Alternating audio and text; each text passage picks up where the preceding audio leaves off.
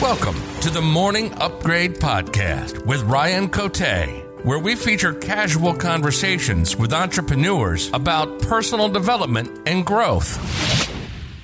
Hey, Preston. Welcome to the Morning Upgrade Podcast. How's it going? Amazing, Ryan. Thanks for having me, brother. Yeah, I'm excited to talk to you. We've had good conversation pre-record, so let's keep it going. Why don't you tell my audience of Morning Upgraders who you are, what you do for a living, and then something you're grateful for right now? Oh, gosh. Christmas, New Year's, got to spend time with family. I'm grateful for the family, brother. I'm grateful to have a life that affords me time and energy and ability to spend time with my 4 and 6-year-old kid and my beautiful wife. And you want morning routine too? What do you do? Give everyone a sneak peek into what you do for a living. Sure, yeah. I specialize. I guess I'm an economist by trade. And I specialize in automating, scaling companies and now setting up investments. And I've broken into the coaching world this last year, so I get to work with a lot of young entrepreneurs as well. But most of my business is grabbing disorganized, disenfranchised organizations and reorganizing them. What made you get into the coaching business? I noticed that a lot of men and women who become successful in business, they eventually get into some sort of coaching. Is it giving back? Is it something else? Through your lens, why did you get into coaching too? I wanted something to do that fulfilled me. Anytime that somebody turns a wound of their own into a skill, they've healed it. And now you can help other people. And I had several businesses. I mean, most people that have a business, it's like having a child, right? And if you have a kid, start having some success with that kid, and maybe you start here and there, the last thing you should do is go have another kid. Like, don't be a shitty father and have like 6 more kids to make it better, right? Well, I became that guy with 7 businesses, and I was a crap parent to all of them. And I had different partnerships, different this, different that. And I built this formula, eventually mastered it over the years where I was automating them and getting myself out of this and started getting time with my family again. And it was cool. It was fulfilling. So I bought this like distressed home building company. And in a few years, turned it from something that was losing money. They actually paid me to take it. It was that bad. To something that was cranking out. I think this last year we made $9 million net on it. And so it's a very healthy business at 4 years old. And I got bored. I was like, wow, that was really easy. And if you go to any insurance company worth their salt, they say, hey, when a man retires, that's 2 years from being dead. And so we need a purpose. And so I got into coaching and I started playing on social media and started helping other people that had gone through what I'd gone through, because I'm 40 years old. I'm not this 60, 70, 80-year-old guy that's ready to go hit the rocking chair and push up daisies. You still have the home remodeling business. You're just running that in parallel to the coaching? Oh, gosh, yeah. I have 18 automated companies right now. And how'd you learn how to do all that? Like 18 companies automating it. Did you learn from someone, or was it mentorship or just experience? I have to say both. I mean, look, I had some of the greatest mentors I think on the planet, like bar none, and still have them. But at the same time, like there's no substitute for experience. Repetition is the mother of all excellence. So you have to continue, rinse and repeat every time that you get the data to show you right or wrong. Well, wrong is a great lesson and you got feedback. You learn something. Right is, hey, let's repeat this over and over again. And so the experience coupled with the mentorship and the courage to take action, I built a formula. And it's a real simple formula and anyone can have it. Like anybody that wants the formula, I've got a couple of documents. They can go to my website. I'll literally send them everything on that. And that'll, I think, save us a lot of time of spending the next hour or two going over that. All right. Well, yeah, we'll definitely, at the end, we'll wrap up with, sharing your website where they can get that. And I know we want to talk about the 7 stages of entrepreneurship. Before we go that route, let's talk about your morning. I know you don't have a morning routine because your schedule is very much in flux. And so you have more of like a daily routine. Walk us through that. What does your routine look like?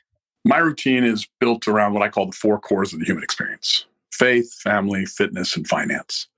And a great way to use this analogy is if you hold up your hand, kind of tuck in your thumb, and you look at 4 fingers on your hand, each finger is not the same as the other, but they're all tethered to one another. And if progress equals happiness and you elevate that hand, kind of lifting it up and up and up, each of these things went up together, even though they weren't the same thing. They were tethered by the hand. Well, a lot of times in life, we get anchored somewhere. We might get anchored in faith or self-confidence or family and our current relationships, fitness, our health, our energy. Like, I don't care how much money you're making in finance, you got stage 4 cancer, you're not thinking about the money. And so the anchor in one becomes that point that you need to solve the problem for to elevate all of the others and the one that you're correcting. And so I go through and I do a morning routine or a daily routine, basically, which whatever area of the world I'm in at that moment, whether I'm in the Maldives or whether I'm in Ruidoso, New Mexico, or El Paso, Texas, I sit there and I do just a little meditation, kind of go through this faith, family, fitness, finance, and about an hour a day, man. And, you're doing some working out, doing some reading, just plugging in. And you find where you're weakest and you solve that problem. And then whatever problem you find, whatever's the largest problem in those 4 areas, solve that one. Eat your frogs early, eat your frogs often. If you don't do that, they breed, and then you have a lot more of them.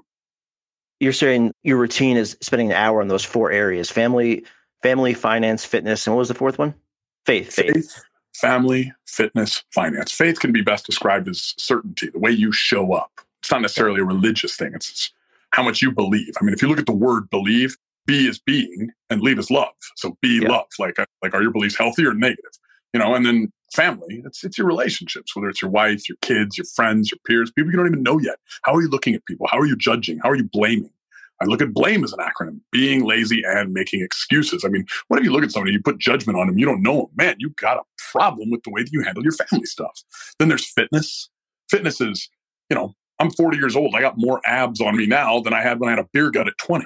I want to keep myself in shape. So like that hour, I'm doing something. I'm moving. Like I've got like either free weights or, whatever. And then faith, family, fitness, finance. Like on the finance side, I might be like reading a book, like looking at some mentor that's no longer here. Like you can go read about John D. Rockefeller. You can read about Steve Jobs. You can read about what made these men great. Go find somebody you admire and learn about them. And whether you just contemplate on what you need to do to solve problems or whether you go research something that can better you, it doesn't matter. You hit all 4 cores in an hour. Have you always been this driven? I mean, I know. Was there a catalyst that changed everything for you? I know your life changed when your dad passed away in 2019, but from what I understand, you were driven way before then. So was it born into you? Was there something that happened that you just go, it's like a light bulb turning on? Anything come to mind? Yeah. Oh, it was definitely still dad. My dad decided when I was 7 years old, he was going to do the American dream thing, open a business. And he was genius, man. Member of Mensa. He was 6'4", big guy, like tough, brilliant, awesome. He was a star football player. And he opened his business, worked countless hours in this little shed next to our trailer in El Paso, Texas. And he didn't know how to build, didn't know how to collect, didn't know how to charge. And one day I got to be the charity piece when that fight happened. And fights never happen in my house, but you don't get paid, you don't collect, you don't charge. Eventually money gets scarce. If you're already living in a trailer, there ain't a lot of savings, right? And so Mom got mad, the cast iron frying pan flies across the room. And I don't remember all the words, but I do remember her saying this: a real man can feed his family. Collect what you're owed or don't come home. And I rode up to this man's house, this little like pipsqueak of a man. My dad could have killed him with a napkin. I knew it was going to happen. Like he walked up and I knew he was going to demand what we were owed. And we were going to collect our money. We were going to go get the groceries. We were going to go home. Right? Demanding went to asking went to begging and groveling went to compromising. And when you compromise, you're comping a promise. And I watched my hero give up on his dreams of financial success and freedom so that he could stay my mother's husband and stay my father. And I watched that sacrifice, and I didn't care in that moment if I had to be hated, feared, or loved. I knew I'd never compromise. That's a powerful story. All right. Well, I want to talk about the seven stages of entrepreneurship. We're a 15, 20-minute show. So this might be the last question, but we'll see. We'll see how quickly we make through the 7 stages. I have a lot of business owners, entrepreneurs that listen to this podcast. So I definitely want to get this information in their hands or in their earbuds, I should say. So why don't you take us through that? What are the 7 stages of entrepreneurship? Oh, this is so critical. Yeah. Okay. 7 stages of entrepreneurship. Okay. And basically the premise for this, and I think it helps anyone who uses it. So you want an extra $1 million to $10 million a year? Please pay attention to this. Take notes. Is you have to know what stage you're in. Most entrepreneurs are doing the right thing. They're just doing the right thing at the wrong stage, which the right thing at the wrong stage is the wrong thing, right? So your first stage is a non-start. This is a person with a mindset issue. And if you have a mindset issue, they call it a mindset because you set it. No different than you set your watch, right? You have to go out and you have to figure out what's holding you back emotionally. Is it a faith, family, fitness, finance? What's holding you back? What's crippling your mindset? That's stage 1. Once you overcome mindset, the next area of behaviors in entrepreneurship is the startup business. And if you're in a you can't do startup things. If you're a startup, you can't do the next level or the next level. The startup has to go out and customize everything. They have to find out who their customer is. In that stage where your revenue is somewhere between $100,000 a year and $3 million a year, you're figuring out, who do I serve? What do I need to do to serve them? How do I become the best in my industry? And you have to become incredibly exceptional. And the problem with being exceptional is if the engine in your car made an exception, well, guess what? You'd never make it to the grocery store. That's a very optimized machine that you have in the vehicle. And so to get past startup, you need to become very exceptional and find out who are your target customers, and then rinse, repeat, which gets you to the next stage, which is operational entrepreneur. Now, operational entrepreneur, these are the guys, they have a very different problem that they need to solve. They've gone through startup. They've found the right customers. They got rewarded by finding the right customers. So now they kept finding more customers and more customers. And they kept being exceptional. And we need to get them out of being exceptional, which was what rewarded them in startup, and into optimization. We need to actually shrink them a little bit from the amount of customers they have and get them into, hey, you have these 2, 3, 4 target customers that you know exactly how to meet their needs. We're going to optimize your machine and we're going to get you rolling. Operational entrepreneur optimizes.